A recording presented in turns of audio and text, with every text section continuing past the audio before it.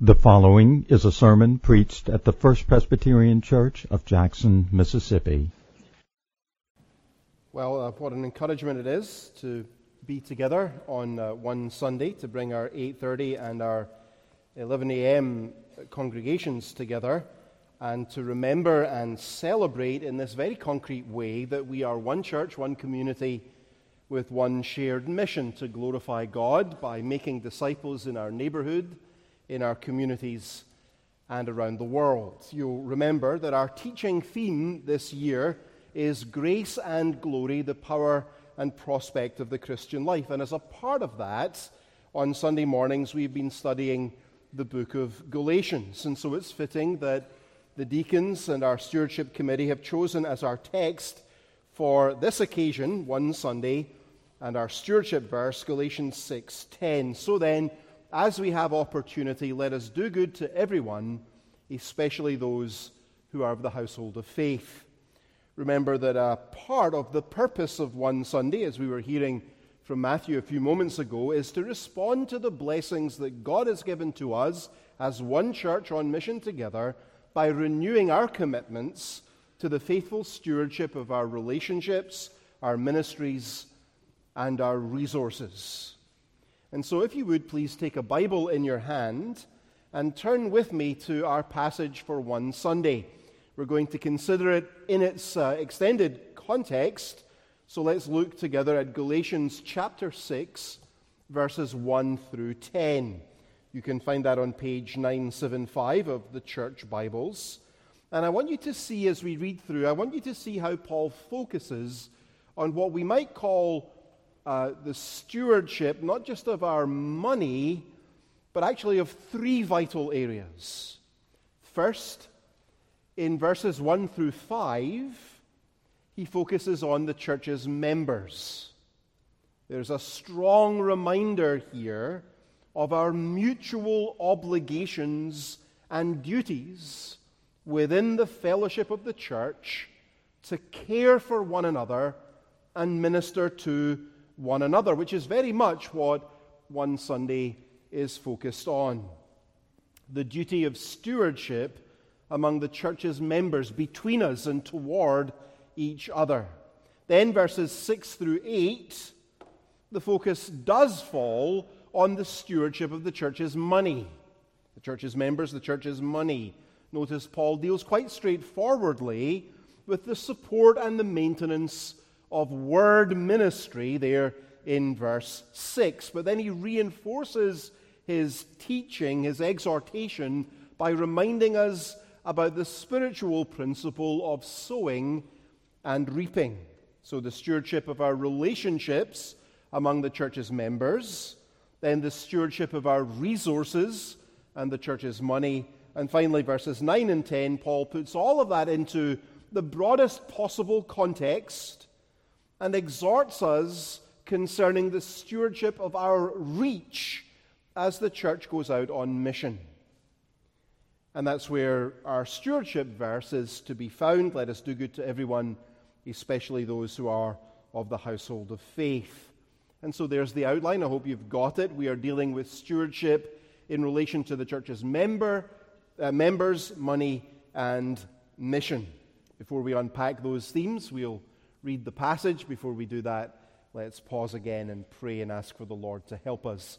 Let us all pray. O Lord our God, would you now give us the ministry of the Holy Spirit to illuminate this portion of your word in our understanding, granting to us faith to receive and rest upon Christ and grace to live in its light for your honor and glory, obeying its precepts and submitting to its commands, that in all things Jesus Christ may have the supremacy. For we ask it in his name. Amen. Galatians chapter 6, beginning at the first verse. This is the word of God. Brothers, if anyone is caught in any transgression, you who are spiritual should restore him in a spirit of gentleness. Keep watch on yourself lest you too be tempted. Bear one another's burdens, and so fulfill the law of Christ.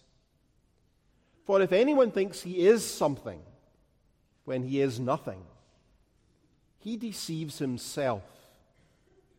But let each one test his own work, and then his reason to boast will be in himself alone and not in his neighbor, for each will have to bear his own load. Let the one who is taught the word share all good things with the one who teaches. Do not be deceived. God is not mocked. For whatever one sows, that will he also reap. For the one who sows to his own flesh will from the flesh reap corruption. But the one who sows to the Spirit will from the Spirit reap eternal life. And let us not grow weary of doing good, for in due season we will reap if we do not give up. So then, as we have opportunity, let us do good to everyone, and especially to those who are of the household of faith. Amen. You'll remember that I was a pastor in central London for several years before moving to the United States, and one of the most memorable and least fun aspects of life in London was my daily commute into and back out of the centre of the city every day. Each day I'd walk to Woodford Green Underground Station and take the 30-minute tube ride on the Central Line all the way to St. Paul's. Now, the London Underground, the London Underground handles about 5 million passenger journeys a day. And the Central Line is the second busiest line in the system, which means that especially on my way home on the weary journeys at the end of the day during rush hour, when the doors open on the underground car, the people are crammed in there like sardines in a can.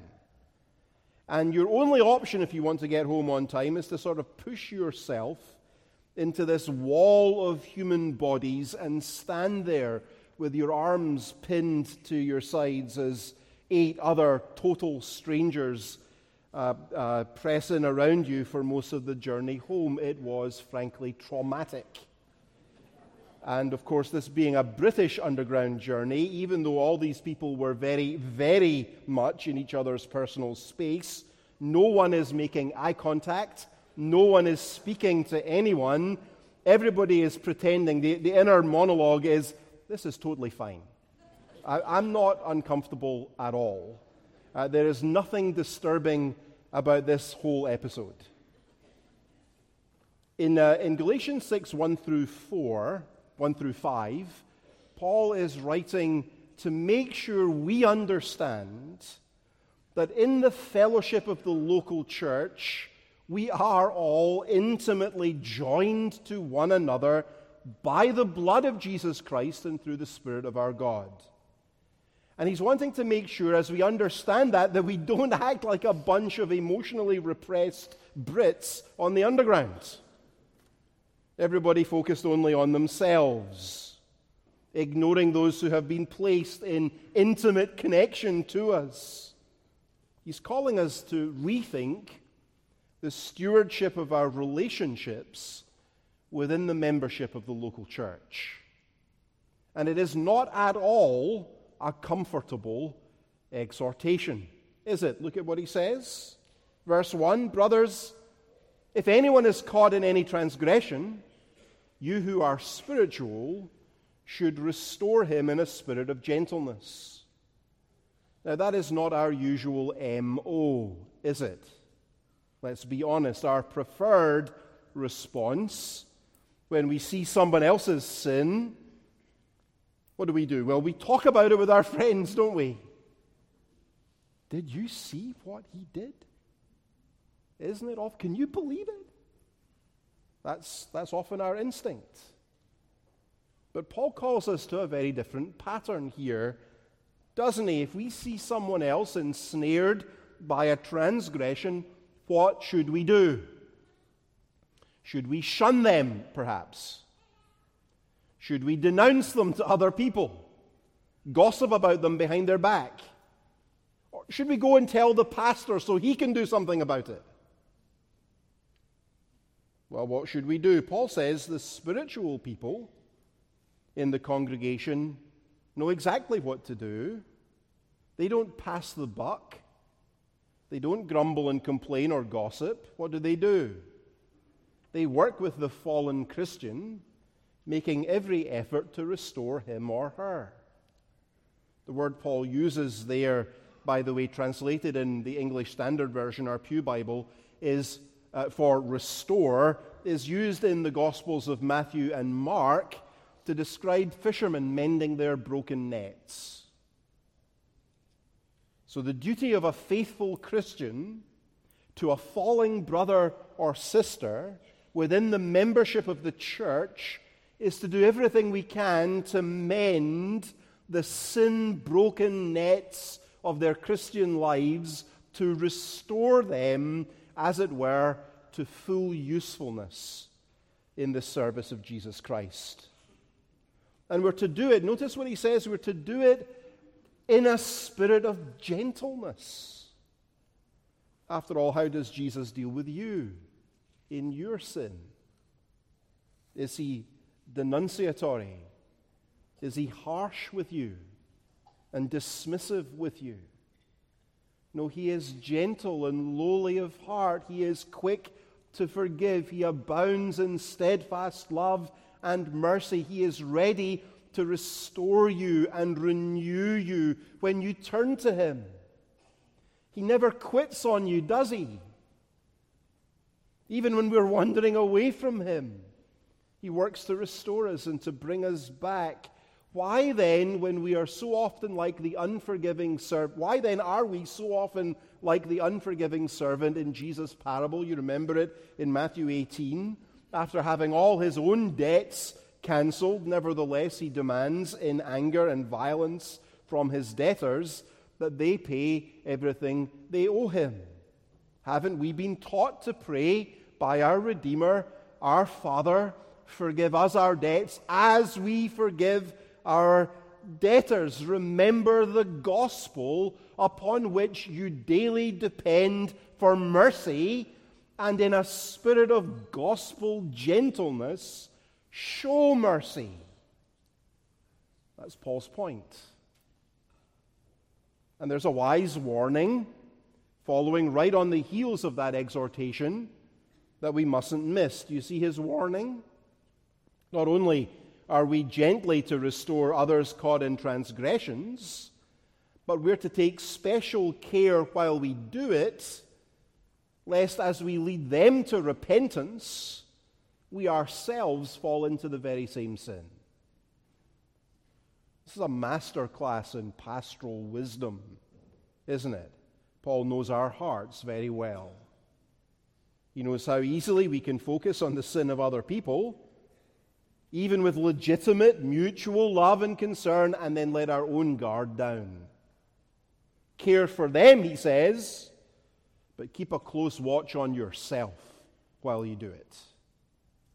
Misdirection is a basic military tactic. Keep them expecting a frontal assault so that they're completely unprepared for a surprise attack from the rear. And that's what Paul is warning us against. Sin is a terrible and subtle foe. Yes, be concerned to restore them as they fall into sin. But as you do, as you're focused over here, beware of a sneak attack from the rear and you fall into sin yourself. Don't let your guard down, lest you yourself are ensnared by the same temptation. And he tells us in verse 2, all of that is really just a part of fulfilling the law of Christ. We are to bear one another's burdens. That's what this is about. That's our basic commitment, isn't it? As members of this church, you're not just called to show up and receive the ministry, to be a consumer. You're called to show up and engage in ministry, to bear one another's burdens, fulfills the law of Christ. Christ taught us that love fulfills the law. If you love me, you will keep my commandments. This is my commandment, that you love one another.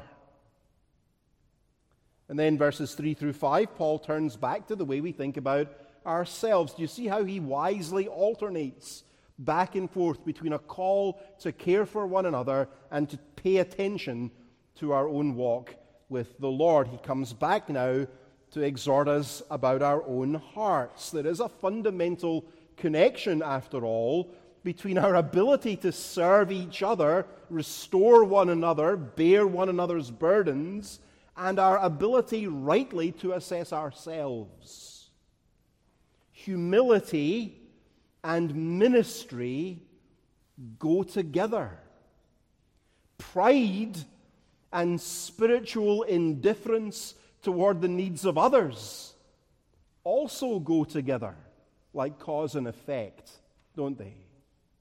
We will never steward our relationships till we learn to steward ourselves.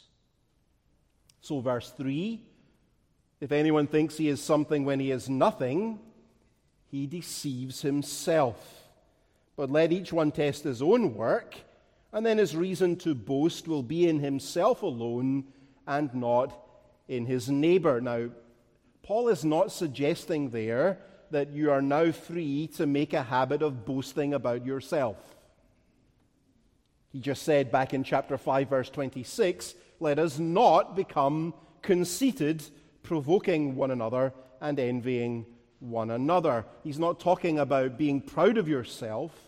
Verse 3 is not permission for self-aggrandizement. What he's really saying is that we need a sober, honest assessment of ourselves instead of taking credit for things that really have nothing to do with us.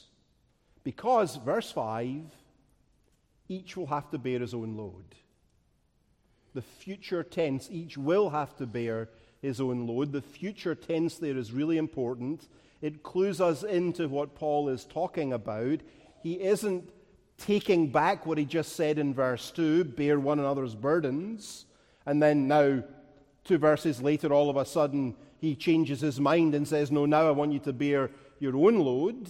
That's not what he's saying. Rather, he's saying the day is coming when each of us will be held responsible for what we have done. He's talking about Judgment Day. And when that day dawns, he says, you will have to bear your own load. You will have to answer for your own deeds. As you steward yourself and your relationships within the fellowship of the local church, remember you do it under the gaze of God, before whom you will one day have to give an account. So when we talk about stewardship around here, we need to hear more than just a call to dig deep and give big. We need to hear a reminder, a summons to mutual care in the faithful stewardship of ourselves and of our relationships for the good of all within the membership of the local church. That's what One Sunday is actually all about. But of course it is also, as we've heard, about facing our responsibility to maintain and advance the work of the ministry of the church by making generous financial provision. And so look in the second place at verses 6 through 8. Here now is a call to stewardship of our resources and the church's money. A stewardship of our resources and the church's money. While he's talking broadly about mutual care and one another ministry in general, Paul now highlights one thing in particular, doesn't he? Verse 6, let the one who is taught the word share in all good things with the one who teaches. So provide for the maintenance and the growth of the ministry of the word through the generous support of those who devote their lives to its proclamation. That much is straightforward and clear right there in the text. But then do you see how he reinforces his point by appeal to a spiritual principle? Look at verses 7 and 8. Do not be deceived. God is not mocked, for whatever one sows, that will he also reap. For the one who sows to his own flesh will from the flesh reap corruption. But the one who sows to the Spirit will from the Spirit reap eternal life. Paul is still talking about financial stewardship.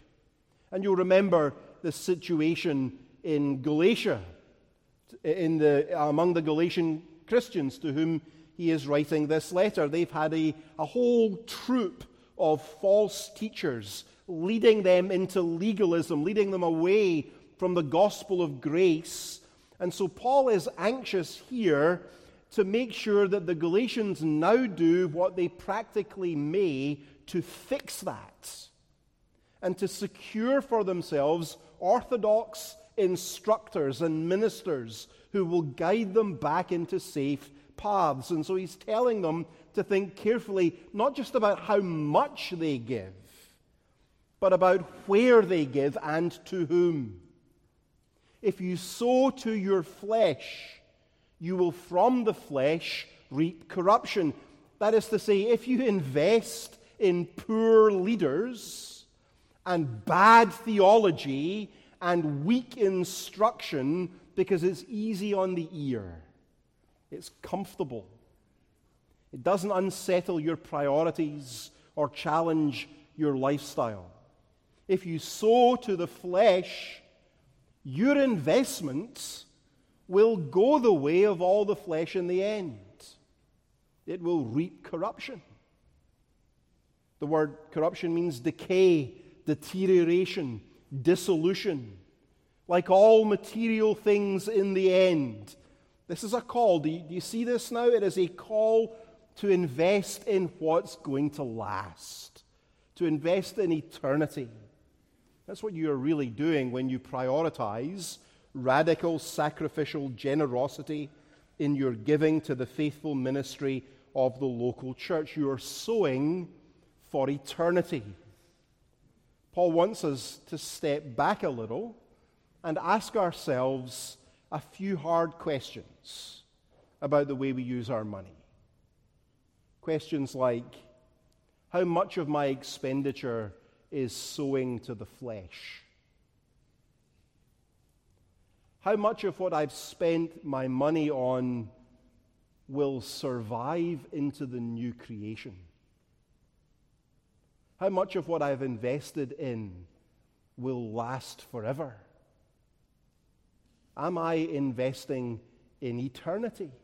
Are you? So in the Spirit, Paul says, so depending upon Him to sustain you and to keep you and to bless what you give and what you have for the extension of the everlasting kingdom of the Lord Jesus Christ. So there's a call to the stewardship of our relationships as church members. There's a call to the stewardship of our resources and the church's money.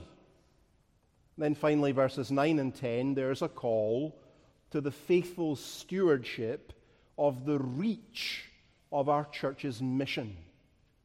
Our church's mission. Look at the text, verses 9 and 10. And let us not grow weary of doing good, for in due season we will reap if we do not give up. So then, as we have opportunity, let us do good to everyone, and especially to those who are of the household of faith. Unwearied well-doing is our duty.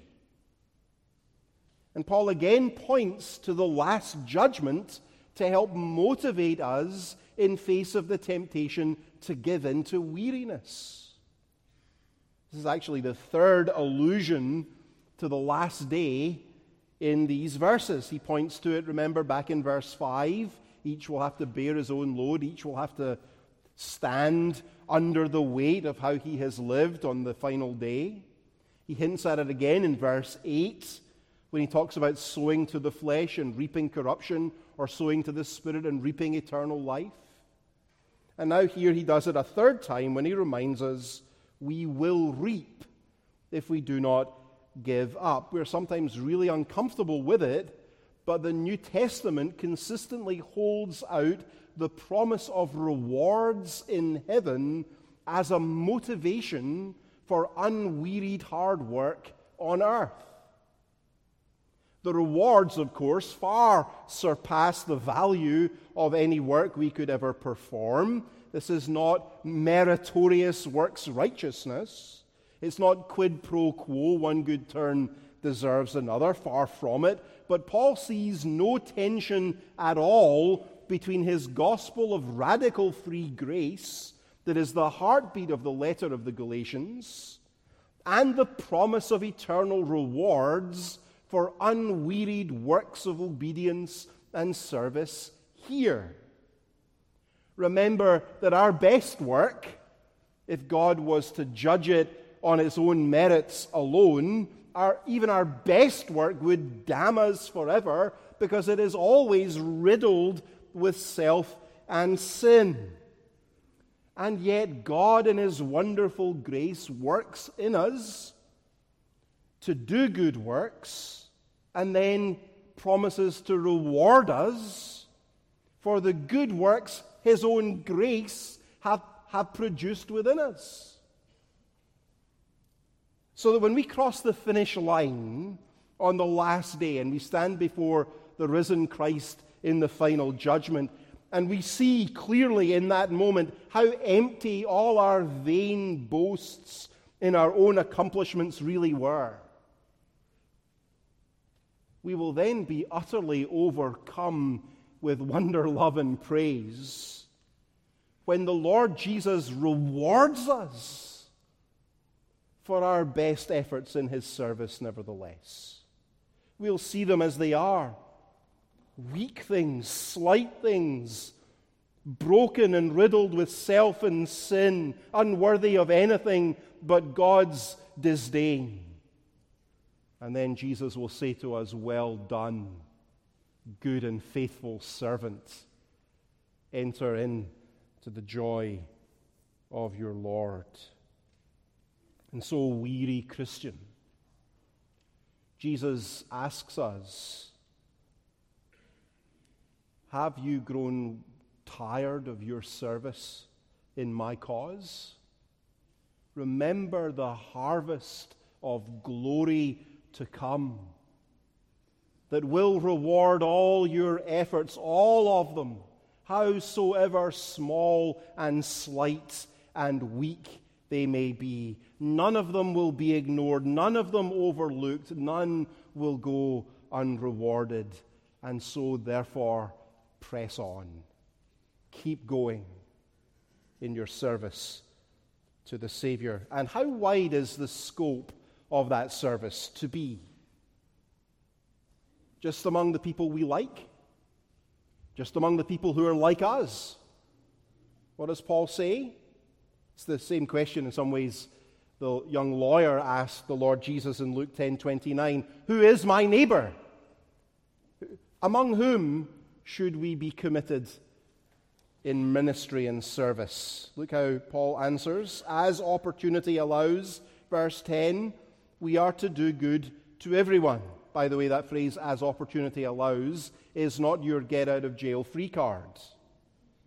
What he means is, go looking for opportunities to serve as many as you may.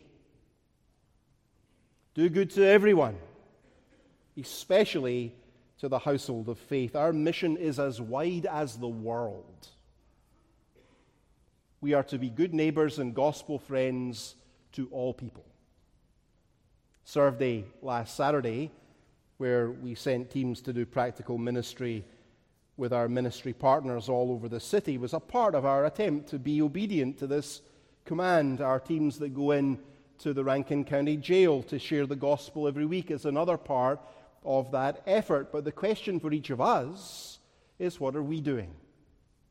What is your part? We ourselves are called to do good to all, especially those of the household of faith.